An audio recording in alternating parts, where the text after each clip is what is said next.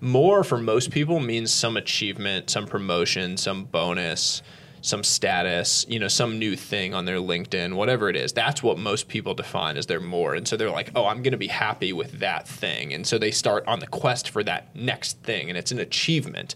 It's not a daily action. For me, more is a daily action. More is, I want to get a little bit smarter today, or I want to get a little bit better at this thing that I'm working at, or I want to understand the world a little bit more, or have a great conversation with a friend to deepen that relationship. That is my definition of more. It's daily actions. It's like those unremarkable things every single day that are my version of more.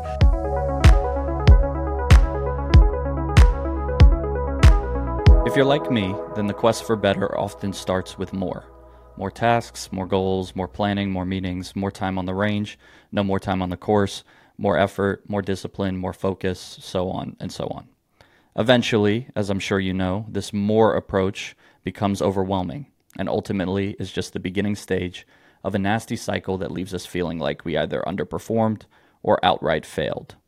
So, my hope today is to present an alternative framework for breaking that cycle. I first started following Sahil Bloom's work after a Twitter thread he published titled The Time Billionaire. It's a concept that doesn't focus on having more time, but rather understanding the precious nature of the time we do have and appreciating the ordinary moments that make up most of our lives. Sahil is a factory for these types of wisdom nuggets, lots of which you can find in his newsletter and podcast called The Curiosity Chronicle. His words and ideas are reaching millions of people daily, but Bloom only started writing about these topics in 2021. Before that, he played baseball at a school called Stanford University, where he twice won the school's award for the student athlete that best exemplifies excellence. After school, he entered into the investment world with zero experience in finance, and a few years later, he was managing around $3.5 billion in assets. Oh, and recently he completed his first marathon after only a few months of training. You get the idea. He gets shit done, and he gets better at things quickly. However, as you'll hear, he's not doing it by trying to do more. He tried that, and it nearly broke him. He's doing it with clear priorities, by giving himself a break, and with a deep appreciation for the little stuff that leads to big stuff. So, if in January you told yourself that this is the year you would break 100, 90, 80, or maybe even 70, and now, in Q4 of 2023, you're telling yourself that you don't have the time, then hopefully this conversation with Sahil helps.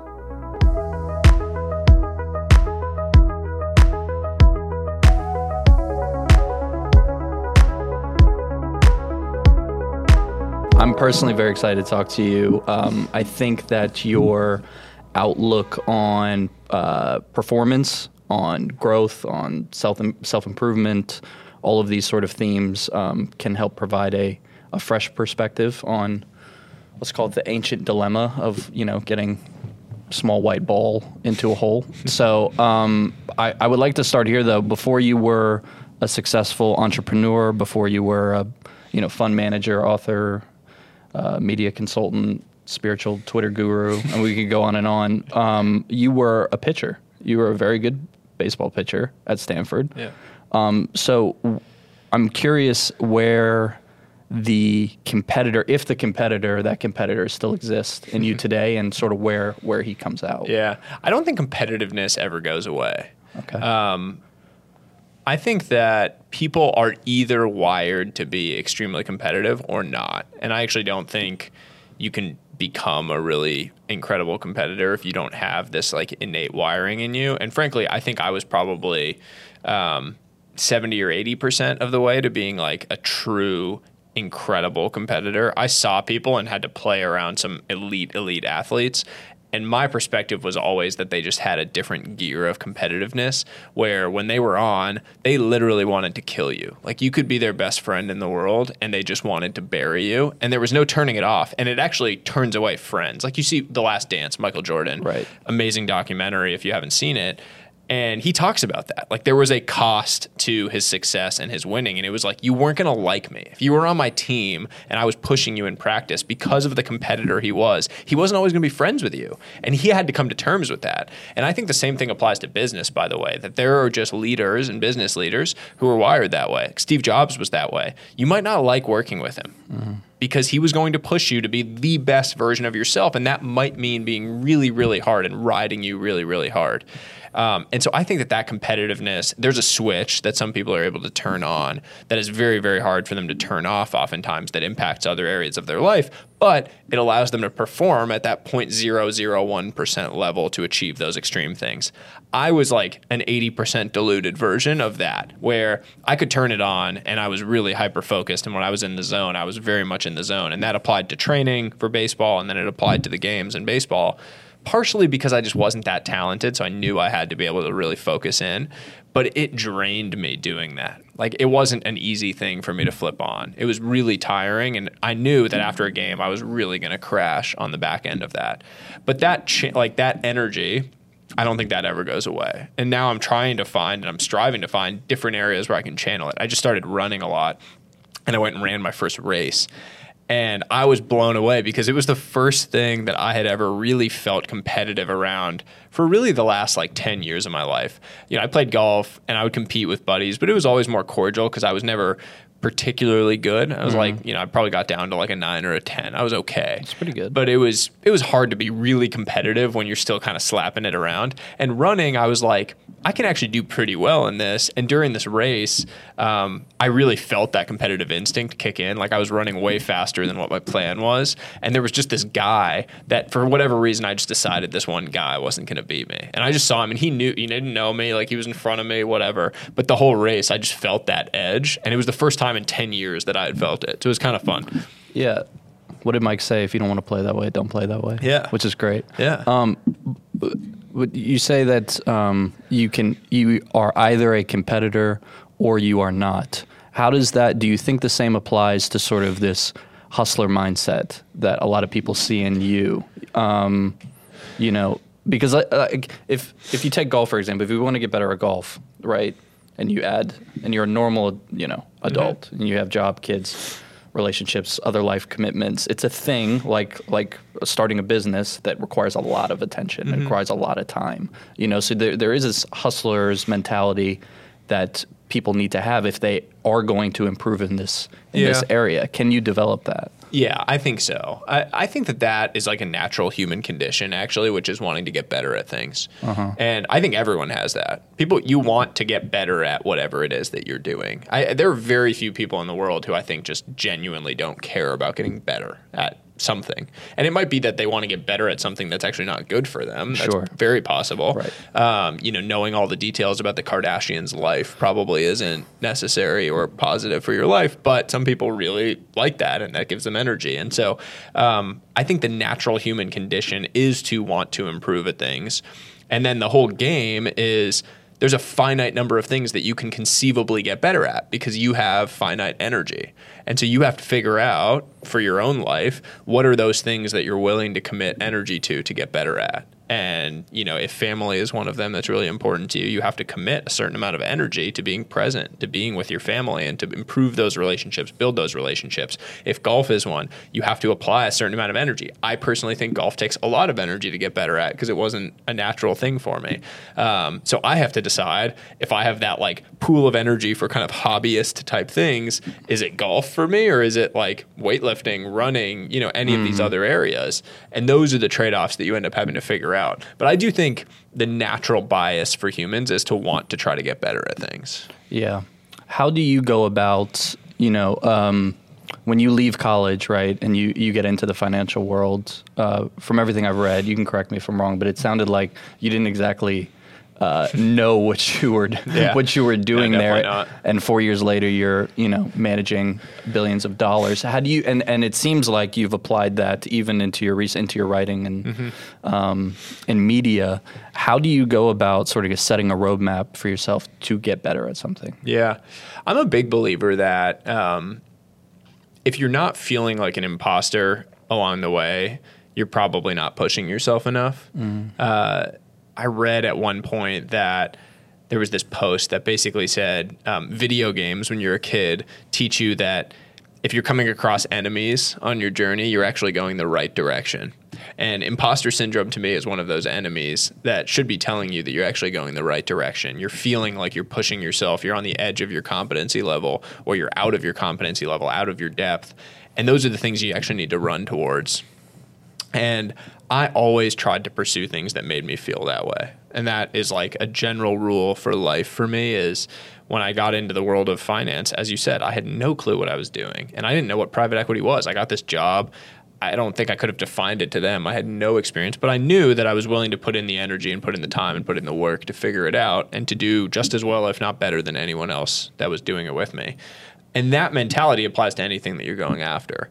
So that has generally been how I've tried to pursue things, is just push myself to the point where I'm feeling those enemies, feeling those, feelings of imposter syndrome, of, the oh shit moments along the way. And when you're doing that, if you know that you're willing to put in the work to figure it out, it's just a matter of time at that point. Yeah. So imposter syndrome to you is a natural byproduct of elevating, of growth.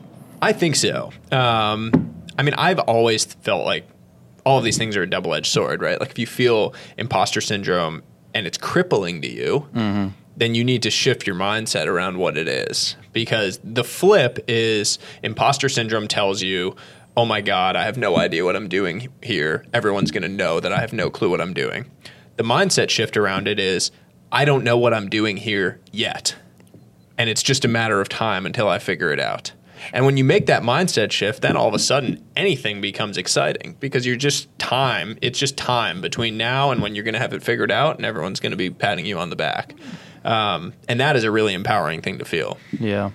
I think I got a little ahead of myself because I have lots of things I want to ask you. Can you give us an idea, like what does a normal busy week look like for you? How many, what are the honey jars that you have your hands in? And how do you go about sort of determining what you're going to do? Yeah. Well, fortunately not super busy anymore. Busyness is, something that I write about and talk about a lot. It's like we all feel a need to say that we're busy. We all feel really busy because we take on too much. And the reality is a lot of that comes from taking on things that actually aren't moving the needle, that aren't really important. We're taking on a lot of urgent things and not a lot of important stuff along the way. So that's kind of a separate point that we can talk about later. But for me personally, I really try to kind of hone in my day around two real focused blocks of work. The first one is early in the morning, like from about 5:30 to 7:30 in the morning. I do kind of my creative work block, which is when I'm writing for the most part. I'm working on a book right now, as you alluded to, and then any of the writing that I'm doing, whether it's my newsletter or for Twitter or any of these other platforms, that's when I'm most creative, is first thing in the morning. My mind is fresh. You don't have all the stresses of whatever comes in during the day. And so I really try to do focused, 2 hours of like really head down, no distractions type work. Then I'm like spending time with my son out on a long walk. I'm working out, doing all these different things. And so I try to have a second block of work, which is really more like business ecosystem focused in the afternoon, like call it, 12:30 to 2:30 or something like that. And so I would say my day is really built around those two blocks. And if nothing else happens, if all I get was those two focused blocks of work, it was a good day and I know I can get a ton done. And if it ends up being more and I have, other like energy and I'm excited to dive into something and be focused on it, I will do that, but I don't have to. And so I know that if I have 4 hours of like focused work during a day, that I can get a ton done and really drive a lot of things forward.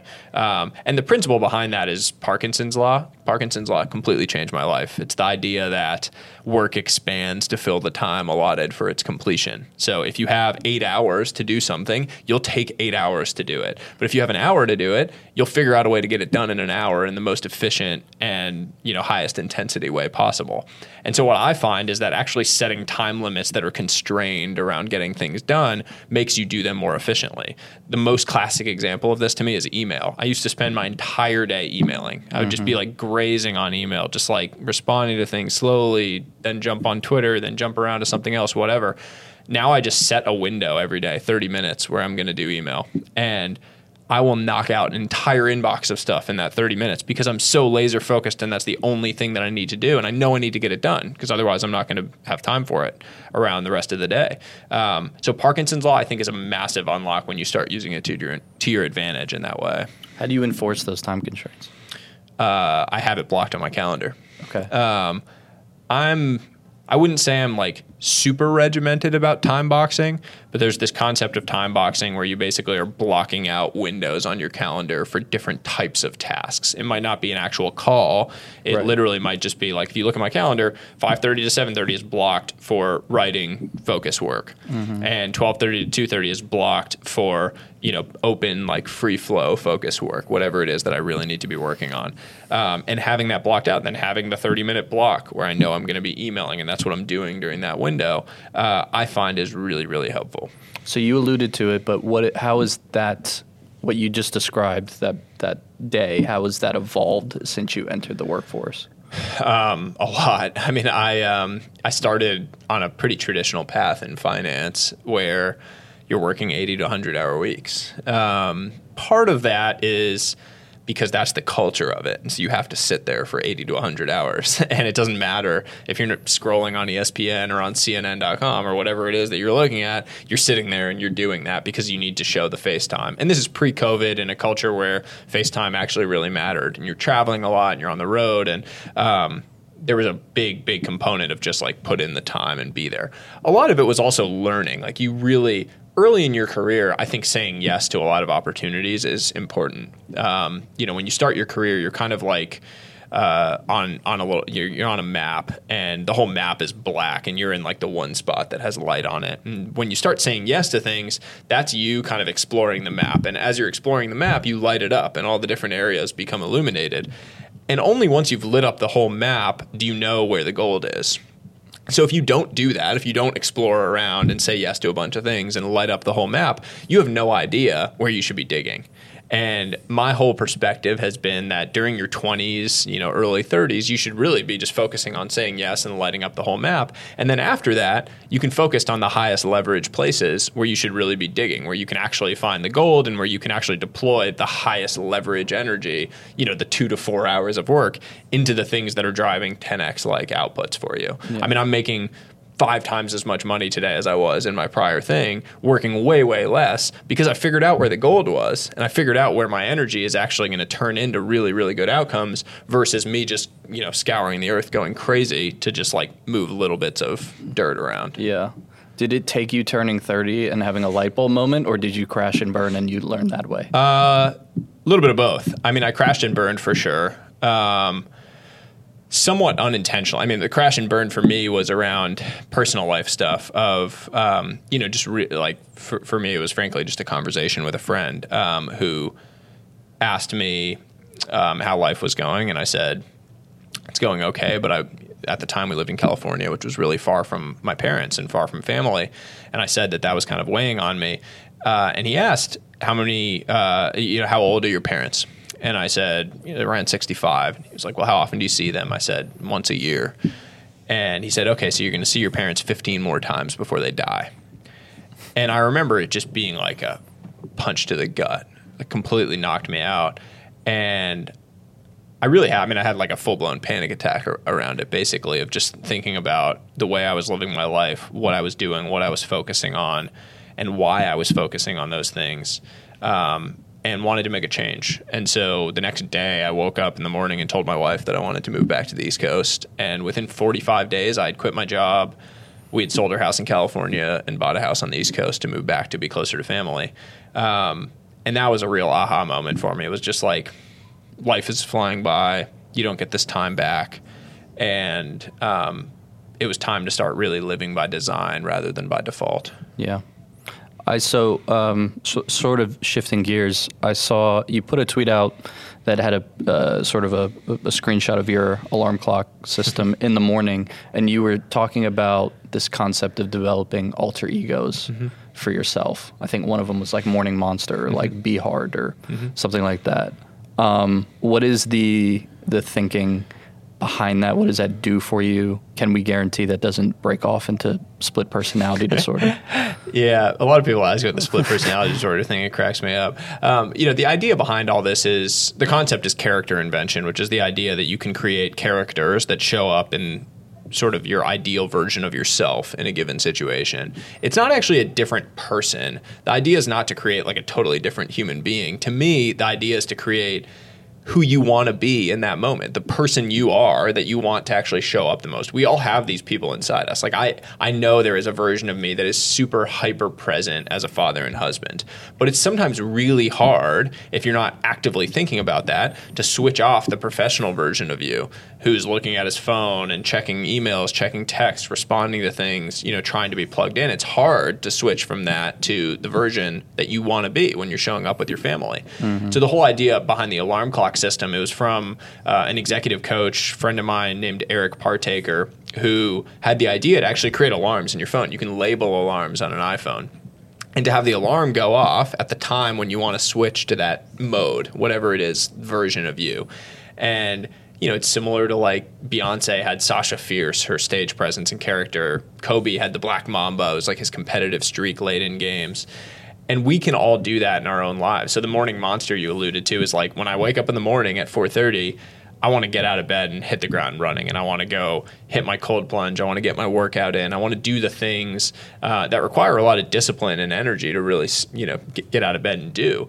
And then similarly, at the end of the day, when I want to flip the switch from my work mode and be, really present and high energy as a father and as a husband, I sometimes need the trigger to say like, okay, it's time. I got to flip the switch and turn into that. And it helps. I think it helps me. It's maybe not for everyone, and maybe some people don't feel like they need it, and that's totally fine. But for me, it has really helped. A broader point with anything that I ever write, it's funny to me when people, criticize it or say like, oh, this is crazy, whatever. I've never once said anything I write is for everybody. I don't sit back and say like, here's the answer. This is the way to live your best life. Like, take it. You're an idiot if you don't do this. I'm really just trying to propose things that have helped me. And if other people want to embrace them and do them, great. If they don't, also great. Totally fine. The bigger thing for me is like, I don't think I have any answers. I really am just trying to help people ask better questions. Yeah. Like, for example, a cold plunge might not be for me. Totally. Right. I think cold plunge is for very few people, actually. It's become kind of a trend. Yeah. There's a cold plunge culture. Yeah, and there's like a whole fad around it. And you can get a lot of likes by posting cold plunge videos on Instagram. You can also get a lot of likes by like making fun of cold plunge people on Instagram. And so it's like this whole fad and culture. But it's definitely not for everyone. My wife will not be caught dead in my cold plunge. And I don't expect her to. Like, I don't, it's not like I'm sitting back saying like, if you don't get in the cold plunge, you're not going to be a successful mother. Like, that's ridiculous. Yeah. It's like, it's an absurd comment. But for me, it gives me a lot of energy and it fires me up to start the day. So I like doing it. I want to keep doing it. But it's not for everyone. Yeah, sure. One more quick wellness thing before we move on. Anything else like that you do or recommend in the morning that might be, or throughout the day, take care of yourself, body, I mean, my mind? first like 20 minutes of my morning, I get out of bed, I get in my cold plunge for 5 minutes, and then I drink my like little morning concoction, which is a scoop of AG1, which I've been taking since 2011. The Athletic Greens supplement? Yeah, exactly. Yeah. AG1 by Athletic Greens. I met the founder back in 2011, like when he was just starting the company. He was trying to recover from a back injury, rugby player, and he was training at my gym. And I was like in college, I was a sophomore in college, and he was starting out creating this stuff. And I had been getting sick a lot at school, and so he gave me some of the stuff, and I took it back with me to school, and I stopped getting sick. And so I just figured, okay, there's something to this. And basically, I've been taking it probably like 98, 99% of days since then. So I take a mixture of that with Element, LMNT. It's like electrolyte powder that I take in the morning. Mainly, I've been taking that since I started running a lot because it just replenishes you in the morning, sodium and stuff. But then I hit the ground running. I mean, go get a coffee and get to my desk. Cool. How do you define success and failure? Big question. Yeah, we'll get right to it. Yeah. Success is an interesting thing to me because I previously used to tie everything to financial outcomes. Like I thought, I want to make this much money. And I spent the early years of my career assuming that I was going to be happy when I made X, got X, achieved X, got promoted to X, whatever that was. And what I realized was I kind of arrived, like I was 30 and I had done all those things, and I wasn't any happier. And really, I had this like nagging feeling that I just needed to do more, because I would see people that were doing more, earning more, had a bigger house, better car, whatever all the other things were. The goalposts just shifted on me. And then I just started feeling like, okay, I actually am going to be happy when I go do that, whatever that next thing is. And that was when I started to realize that something was wrong with the way that we as a culture define success and those moving goalposts, this when-then trap of like, when I get X, then I'll be happy. The reality is it's just going to shift, and happiness is an inside job. If you're not happy, you're never going to be happy because you accomplish certain things. I define success as just the feeling of internal joy and fulfillment on a daily basis. If I feel on a daily basis like I'm motivated to go about the ordinary things that I have to do and that I want to do, that to me is success. I don't view it as like some end goal. On a daily basis, if I'm excited and, kind of having joy-filled moments with my family and with work and purpose and meaning in the things that I'm working on, that to me is success. Yeah. What about failure? Failure to me is getting to the end and feeling like I climbed the wrong mountain. This is menopause. What you're describing is how I've heard it. What's that term? This thing that happens to specifically young men when they get around 30. So 28 to 30, they've been climbing a mountain for most of their 20s. Especially, you get out of college, you get into the real world, you climb this mountain. You sort of have a set of ideals that you'd like to have by that time. You get up, you can see the top of it, and you realize that may not be what you want. Yeah, I mean, and you have to choose, right? You have to make a choice. Do I climb back down the mountain and pick a new path? Yeah. Do I just stick it out? And most people don't do that. I would say that's the biggest driver of unhappiness is you spend the first 10 years of your career climbing a mountain. You look at the top, or you don't look at the top. Most people actually never look up and never think, okay, who has actually won this game that I'm playing, and do I actually want the prize that they won when they got to the top? Most people never do that. So that's step one, is like asking and answering that question. The second step is, if the answer is no, if you look up and you're like, I actually don't want to climb this mountain, I'm climbing the wrong mountain, I don't want the prize that's at the top of this, are you willing to turn around and go backwards to go find the right mountain? Most people are not willing to do that because it's really scary. And so what happens is they end up living in that limbo in the middle of the mountain. They're never going to climb it all the way to the top because they don't have the energy or the motivation to get to the top of that mountain. And they're also not willing to go back down and find the one where they're going to have purpose and meaning and energy. And that, I think, is a very, very sad thing. Yeah. You would suggest climbing back down the mountain if you are not happy? If you have the capacity and ability to do that given your situation. Sure. I think there are a lot of people who their work is a means to living the other areas of their life, to providing for people, and you have to live that way because of your baseline situation. And I think for people like that, that's totally fine to do that and to just like work as a means to being able to support your family and to take care of the people that you love, and then enjoy life in all of the other amazing ways that you can alongside that. I don't think work has to be some unbelievable, meaningful, purpose-driven thing for everybody. I think it's impossible to say that it ever will be. Mm-hmm. I have plenty of friends who live incredibly rich, meaningful lives and hate their work. They go and they're going because they need to make money, and then they want to be able to come home and spend time, coach their kids' little league team, hike on the weekends, and like they want to be able to live their life, and they go to work in order to be able to do those things. I think that's totally fine too. But if you are energized, if you want to feel real purpose and meaning in your work, and that is important to you, I think you have to climb back down the mountain. Yeah. So it was a quote I saw from you. I don't know if it was your quote or not. If it is, it's very well done. But it said, never let the quest for more distract you from the beauty of enough. That is me. That is you? Yeah. Well said. So I, personally in my own life, I think I struggle sometimes between, getting lost in the ideal a little bit and losing sight of the real, right? Especially when chasing better, right? Especially when chasing better. So what would you say to someone that wants to improve, whether it be, physically, emotionally, psychologically, but is struggles to hold the tension between pushing yourself forward and just unrealistic expectations? Yeah, I think you need to find a balance.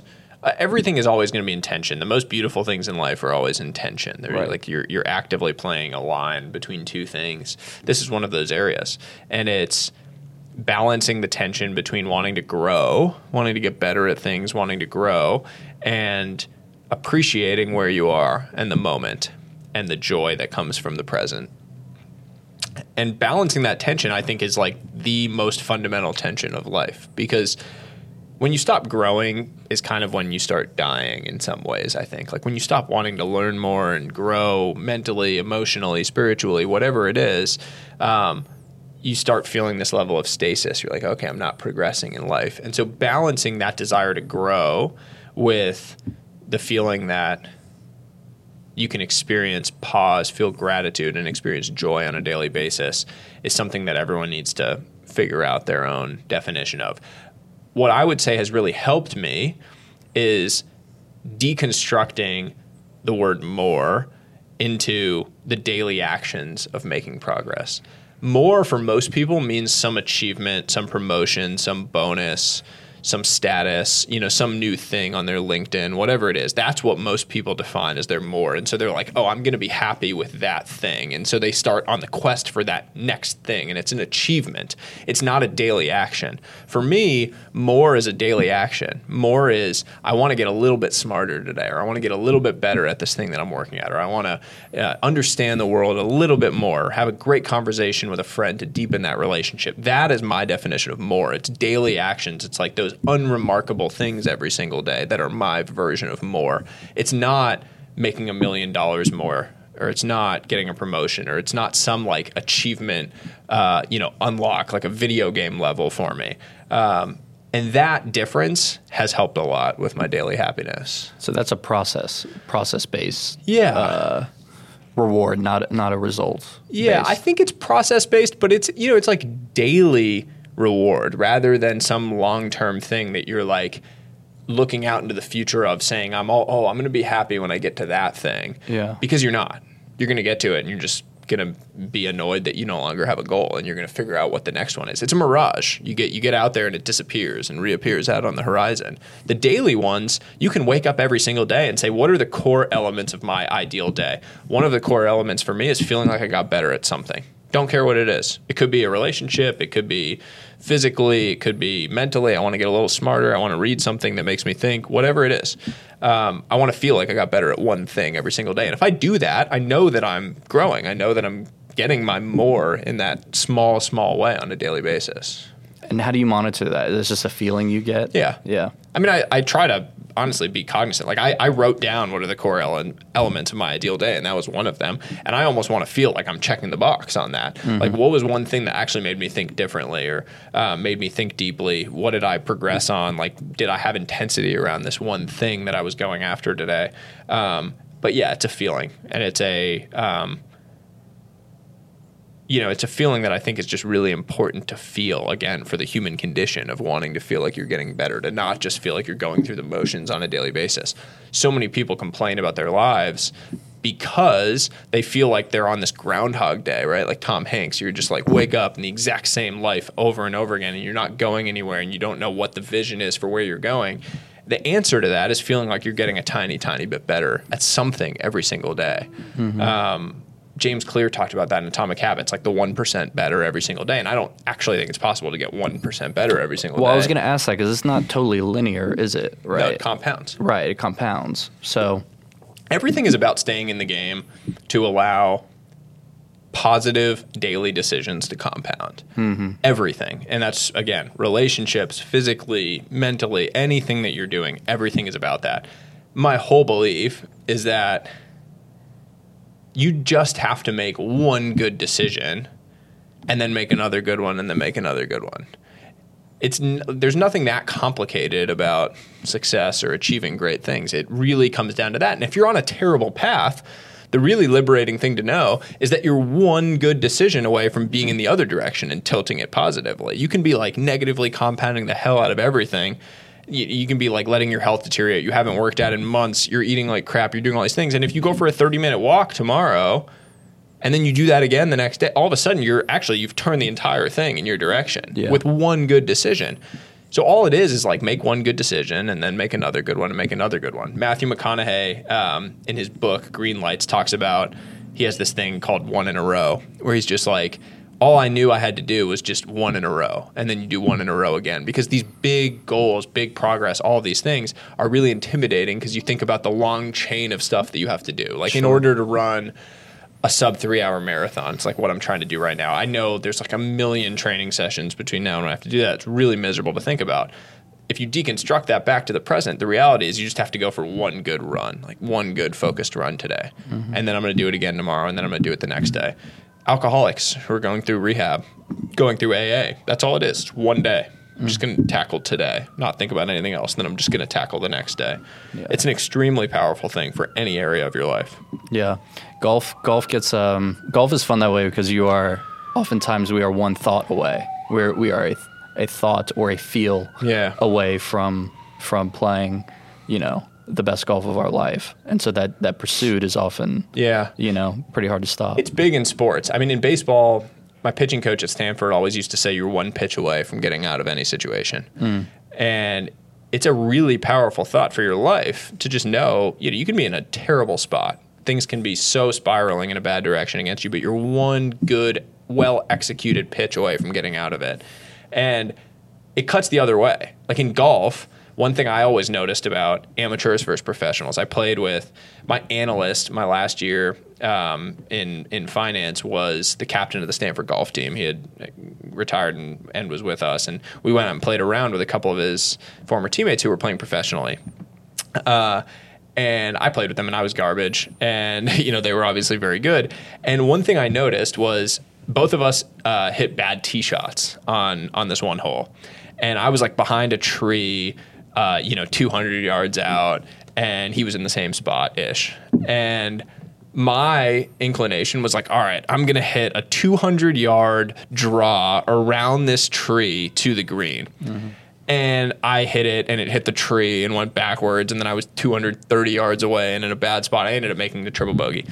He literally just turned, punched a little, pitching wedge back into the fairway, and then hit a shot up and took his medicine and took a bogey or something like that.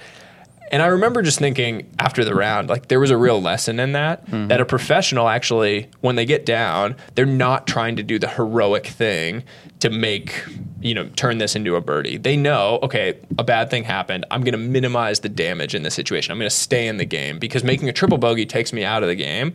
But making a bogey here, I can make it up. That keeps me in the game.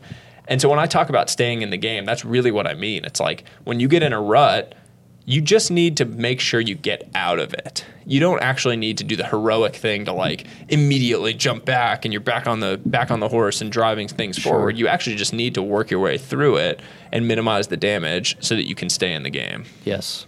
Course management has all of those things that you talked about, the scenarios, just the other thing is controlling emotions, discipline, right? It's all packed into that one scenario. The other thing that I always think about from sports, another lesson that I think is a powerful one for life, we had this thing at Stanford called compound mistakes. And it was on our chart. So at the end of every outing, you had this chart that they made for you of your outing, and you would have to kind of fill in different aspects of the chart and write a little journal on how you felt the outing went, and you'd have to turn it in. And we had this thing called compound mistakes, which was after a walk or a hit by pitch. So a controllable negative thing that you did, not giving up a hit, which is kind of luck, but a walk or a hit by pitch. Did you get the next guy out after that? And you would either get a plus if you got the next guy out, or you would get a minus. And basically the quality of any outing was determined by whether you had a bunch of pluses or whether you had minuses. Because the whole point was, You can't control the fact that you just screwed that up, that you had the bad thing happen, that you walked or hit the guy. You can control how you bounce back from it, whether you get the next guy out, and whether you did the thing that you needed to do to like put in the effort to get the next guy. And when you did, you tended to have a good outing, and you'd manage your way through situations and kind of perform at your best. And when you didn't, it spiraled in a negative direction. And so again, just like a really, really powerful lesson for life to avoid compound mistakes. When you do a bad thing, which always happens, are you going to bounce back from it, slow down, pause, and make the right decision? Or are you going to get emotional and spiral in a negative direction? Yeah. It seems like your baseball team left especially I don't know if all Division I baseball teams are doing this, but it sounds like it sowed the seeds of, a lot of these things that you are now preaching. Is that fair? Yeah. I mean, I spent the first 23 years of my life, like my identity was tied up in a sport, and I was so deeply committed to it, and I thought that it was what I was going to do for a living. I mean, it was really my identity for many, many years, and so that really has stuck with me, and that all the mindsets and the things I learned on the field, and the resilience, getting punched in the face and needing to get back up. Those things have been really, really powerful for me in life. Yeah. Do you recognize? Maybe not for yourself, because it seems like you have just sort of a different motor than most, but how difficult it would be for a lot of us who commit that much to a sport, and then when it's not there anymore, kids leaving college, especially Division I, Division II, well, any athlete really, to transition. Yeah, it's terribly difficult. Yeah. I mean, the identity is everything in life. Right. And when your identity gets taken away, either by someone else, by an injury, by the fact that you're not that good and you didn't realize it, in my case, it's really challenging to figure out what your new identity is. And that period of transitioning your identity is a painful period for most people, because if you don't have the natural landing spot of the next thing where you're going to commit and deploy all of that energy that you've been putting in for so many years into that one thing, it's really painful, that period. And you see people go through terrible bouts of mental health challenges dealing with that identity shift. I mean, I've had teammates who I love dearly that have gone through terrible struggle, and they're like Stanford educated, degree from an amazing school, all these things going for them, but your identity gets taken away. It doesn't matter who you are, how wealthy you are, whatever. It's painful experience. I mean, it's like real destruction in your life. The thing I've always come back to, it's like from ancient Hindu teachings. My mom is Indian, so it's kind of from our family, is the seeds of creation are sown during destruction. And when you're going through those periods of destruction, those periods where your identity is being torn away, it's very loud, it's very, very painful. But the seeds of your next rebirth and of your next creation are being sown during that period. And that, to me, is a really comforting thought to realize, is you just need to outlast the darkness of that period in order to come out on the other side. You need to figure out where that energy is going to be redeployed. Yeah. Would you say that a preventative measure would be to try to distance yourself from anything that you would consider like, this is my identity, this thing that I do is my identity, or is it just that's sort of inevitable and there are better ways to transition out of that and build a new identity? I think it's probably hard to achieve 0.001% outcomes without having your identity truly tied up in something. I think there are very few people who should strive for 0.001% outcomes. Far too many people in college think that they're going to be the next, whoever, baseball player or, Aaron Judge or whatever, and or the next Tiger Woods, whatever, in the golf context. There's a handful that should, because they are that talented, that driven, that motivated towards it, and they might actually achieve it. But we are pretty delusional naturally about our own ability. I was so deluded. I really thought like, oh yeah, I'm going to make it. I can do this, whatever. And so my identity was very tied up in it because of that. And it took having the sport taken away from me by an injury to realize that I needed to find what the next thing was and how I was going to shift and deploy that energy into a new thing. But But I think being able to hedge your identities a little bit and come to that realization that probably not going to be doing this for the rest of your life and you probably need to be building a different area is something that schools should actually be supporting more with their student athletes as well. I mean, at Stanford, which is a place where you'd think that would be happening, I didn't really feel like it happened. I had no idea what I was going to do after baseball, and I don't think they do a good job of it today. There's a lot of opportunity for helping people because it's a mental health issue. It's not a job security issue. Like, these kids are going to go get jobs. They're very personable. They've been on teams. They're going to be fine. But it's a mental health issue that is arising on campuses around the world. Yeah. Would you describe yourself as a confident person? Yes. Where does that come from? When's the last time? A better question would be, when's the last time you were without it? I don't know, a year ago, 2 years ago. Okay. I would say I was exterior confident, interior deeply insecure for the first 30 years of my life, probably. Yeah. And I would say my insecurity came from a feeling that I wasn't achieving on the level that I expected of myself. And so I created this kind of fake puffed up exterior to like talk about myself that I was achieving these great things. And it just wasn't really grounded in reality. And if you were on the outside looking in, you probably would have seen someone that appeared to be achieving great things, but was also arrogant about it.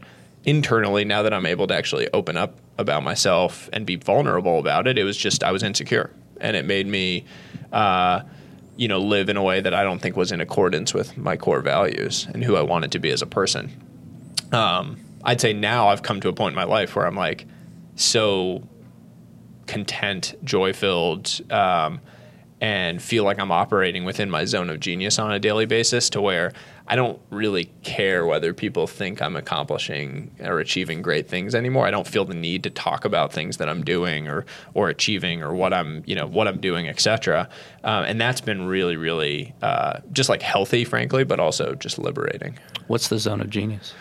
Zone of genius is this idea that you're kind of operating within the area that is unique to you, like your N of one, where you can operate in a place where your interests, your passions, your energies all align and, be earning within that area. Yeah. Do you have, just something I'm curious about, do you have an internal monologue? Are you an internal monologue guy? Yes. Okay. Yeah. I was a big negative self-talker for a long time. Part of me thinks it was helpful because I created like this internal standard of excellence where I just would tell myself it wasn't good enough if I didn't feel like I was living up to that standard. And I think it's unhealthy for most people probably, but I found it motivating. I found it motivating because I knew I was capable of that and I just wasn't pushing myself to it. And so the negative self-talk, I think at times actually did help me. Most people, I think, need to flip negative self-talk to positive. And that's really because of confirmation bias. When you negative self-talk yourself, you're creating these negative beliefs about yourself. When you have negative beliefs, you go out and find a bunch of evidence to confirm those negative beliefs. You'll find evidence that proves you're a loser. When you flip that, and you start believing positive things about yourself and saying positive things to yourself, you start finding evidence that confirms those positive beliefs. And that creates a ton of momentum in your life in a positive direction that is so, so powerful. And it's as simple as that. It's like if you're feeling really insecure and you can flip the dialogue internally to being positive and start compounding those positive actions and finding that positive evidence that, the little things that you're doing that actually are pushing you in the right direction, it can really turn around the trajectory of your life. I want to ask about how you flip it to positive, but that's a tricky one because I think the self-doubt piece or being a very harsh self-critic is important at times, I think like you said, it pushes you to do things that you otherwise wouldn't. So, am I wrong there? I'd say on average, people are too tough on themselves. Yeah. If you're in a negative space in your life, telling yourself you're shit and that you're a loser doesn't get you out of that. Well, I think there's some constructive ways you can go, like self-doubt or self-doubt. I just think it requires being in like a certain baseline level of comfort with your emotions and with your, with where you are in life in order to do that. I was always, it was like, I'm at Stanford playing baseball and I'm negative self-talking myself like I'm doing all right. Things are pretty good. Sure. If I was in a bad dark space in my life and, I'd been fired or, was down and out, going through some depression or something, talking negatively to myself definitely isn't going to help. Sure. So there's a time and place for it. But I think when you use it to push yourself, I think it can be healthy. Yeah. Like I cheated myself there. I took a shortcut. Yeah, there. and just being honest with yourself. I mean, honestly, like I don't even think of it as negative or self-doubt as much as it's honest. Like, let me be actually open with myself about why I'm doing these things. Most people aren't even willing to do that, let alone vocalize it to someone else. But like for me to sit here and tell you that I was a deeply insecure person and I didn't like the way I acted for many years of my life has taken a long time for me to get comfortable saying that to you. It took it took almost as long for me to be able to say that to myself. And so that's a massive amount of progress for me personally, is to be able to actually be honest with yourself that you're not living up to what you should be doing.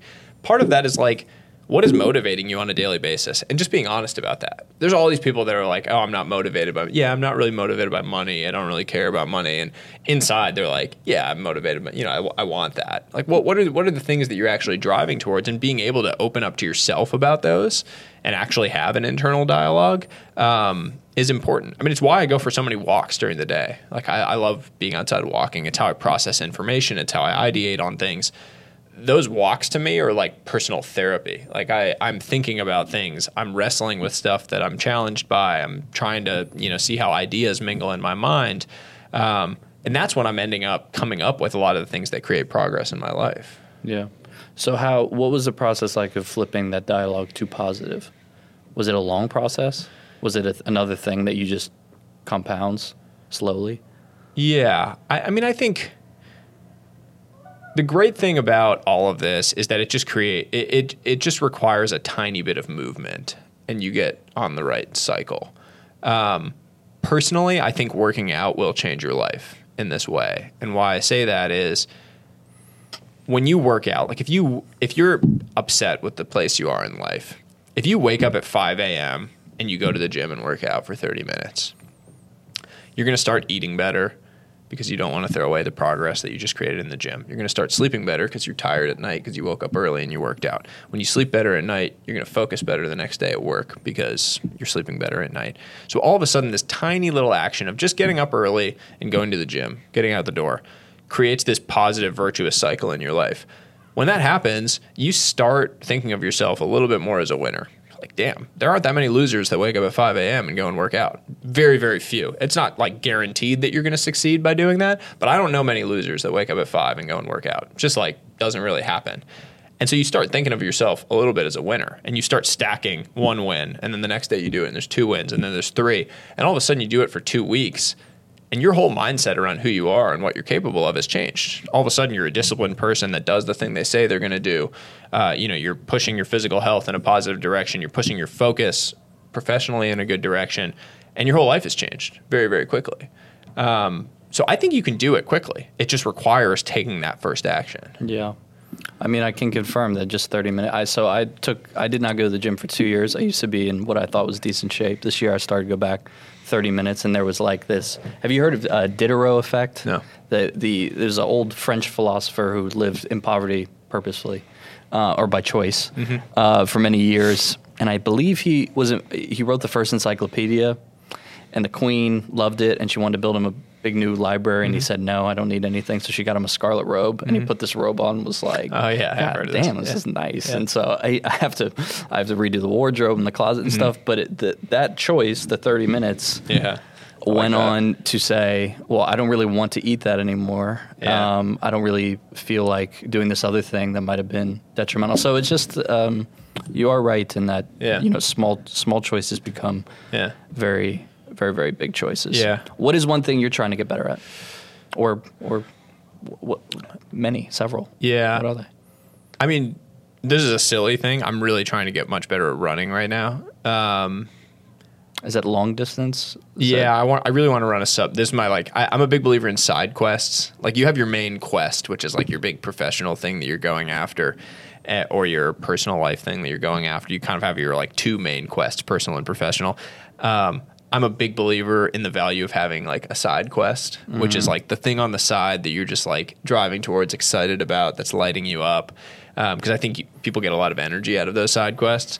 And so for me right now, my side quest is that I'm trying to run a sub 3-hour marathon within 6 months of starting to run, which is like a pretty ambitious goal, I would say, in general. It's like a 6:50 pace for a marathon, so pretty quick.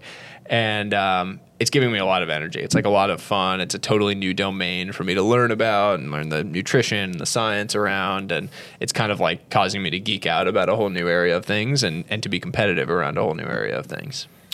Are you like listen to music, listen to podcasts while you run? Are you in silence? Yeah, you just raw out here? Yeah. I have a good friend, a neighbor who's like a big fitness influencer who we run together. And so like if we're running at a slow enough pace, we'll chat. But otherwise, I'm trying to do just nothing, just like with your thoughts. It's amazing. Again, to the point on like personal therapy. It's an incredible time to just like be in your head. Cool. What you mentioned quests. Do you think that people in general have too many of them? They pick up too many? You mentioned you have like two, like you have a primary, or one or two, and a side. Yeah, I mean, I think it's hard to like push after an ambitious side quest if you have too many. Like I certainly couldn't be trying to do this one plus become a sub 10 handicap golfer plus, you just can't. You don't have enough time to do all those things. Maybe if I didn't have a kid, I could do both of those. But I think you have to like, if you're really going to go after an ambitious side quest, you got to really commit. Like I'm really trying to really focus on this thing and the training around it. Yeah. So I think in general, probably you need to like figure out what are you really going to commit to. Yeah. Or they're not really side quests. At that point, they're like hobbies. If you're just going to kind of like, I'm going to maybe try to get better at this. Sure. So running is is the thing you are currently getting better at every day. Yeah, I'm getting better at it every day, which is fun. Yeah. That's definitely fun for me. So there was a tweet last year that it was December, and Morgan Housel said, "What's something that's harder than it looks?" And you replied, "Hitting a golf ball straight, or even in the general vicinity of where you meant to hit it." What is your experience with the game of golf been? What are your thoughts on it? Yeah. Do you have any plan? Have you put it on a shelf? Like look at it every now and again. Like I might get into that later, like running. I lived on a TPC golf course, TPC Stonebrae in California for all of COVID, basically. We bought a house there November 2019 and lived there until May of 2021. And it was the most amazing thing in the world because during COVID, I was able to like in the evenings, I wasn't going into the office. So in the evenings, I could go out and just play 9 by myself in the quiet and walk. And I had never really played golf before. I didn't grow up playing. I'd played baseball. So I would say I like got decent very, very quickly and then realized how hard it is to go from decent to very good at golf. Yes. And that frustrated me. Just in general, that frustrated me. And to be fair, I didn't put in the time on like lessons and things. I was just trying to go with my like broken swing and get better with a broken swing, which is very difficult to do. But I ended up becoming okay. I was probably like a 10 or an 11 maybe at my best. I did have a hole-in-one, which was like really and it was with like 10, 15 friends there too, which was amazing. It was like a lot of people upset at you. Listen, golf community's gonna be very upset at you. Yeah, it was. You skipped the line. It was on the home course too. Like it was just very fun. The whole thing was an amazing experience. I don't know how much I'll ever get back. At the time, it was really important for my work. I really wanted to get pretty good because I was starting to get invited to all these nice courses for all the like finance fancy events that they start throwing. And so I got to play on a bunch of amazing courses. But it's a lot of hours to get really good at it. And like I said, I'm competitive. And so I didn't have a whole ton of fun as a mid-teens handicap golfer. And that's my own issue. I needed to learn to have fun as a mid-teens golfer, or even as an 18 or a 20 golfer. I needed to learn to have fun, just like have some drinks with friends, relax, have fun. I'm not good at that. I'm not good at being like sort of bad or below average at things. And so what it meant was that I either had to like side quest it and like really go all in on this thing and get really good at it, which is hundreds of hours, as you know, or I had to like learn how to completely turn it off. And the alternative to those two paths, because I'm not able to do either one of those, was like, I'm going to pause on golf while, you know, the early days of our kid. So we'll see. I think I will eventually get back into playing, and I'm hopeful that I can like go out and just play some fun rounds where I don't care that I'm shooting 100. But we'll see. It's a very difficult thing to be bad at. Yeah. I mean, in some ways. If you're not used to being bad at things, for sure. Sure. Yeah, but have a drink, you know, walk, take 3 clubs, you know, simplify. I would love to play a par 3 course. Like, I would go do that for sure. Yeah, you mentioned Bandon Preserve. Yeah, that was amazing. Bandon was incredible. Who doesn't have a good time there? Oh, God. Yeah. Golf paradise. Yeah. So there's a free ebook that you can download on your website, which is 50 Simple Life Hacks. This is a theme that sort of is prevalent throughout all your work, which is this kind of like taking big, complex, you know, life struggles and boiling them down to very simple answers. Do you think, well, first of all, how are you able to go about doing that?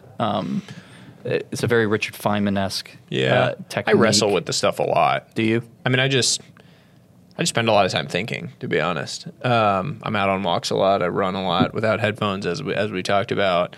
I just wrestle with these things a lot and figure out what is the most human way to distill this for people to understand and really connect with in a real human connection type way.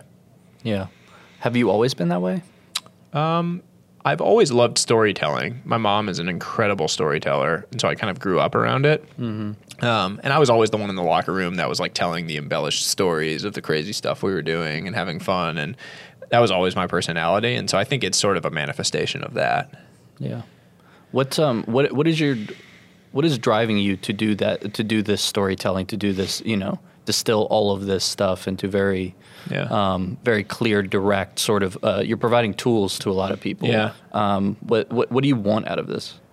I want to reach 1 billion people, and I want to impact 1 billion lives. I don't have financial goals around these things. I really want to create impact in people's lives, and if I can have a tiny, tiny positive impact on someone's life in a real tangible way, that's incredibly rewarding to me. Yeah. So like when I write things about my own experience moving back to be closer to family and how important I think it is, and someone this week told me that they read that, moved back to be closer, and their mom got diagnosed with cancer and they'd passed away a few days ago, and said how amazing it was that they had spent that last year being close and being able to see the person every day. And they didn't know at the time when they moved back home that it was going to be their last year, but they did it.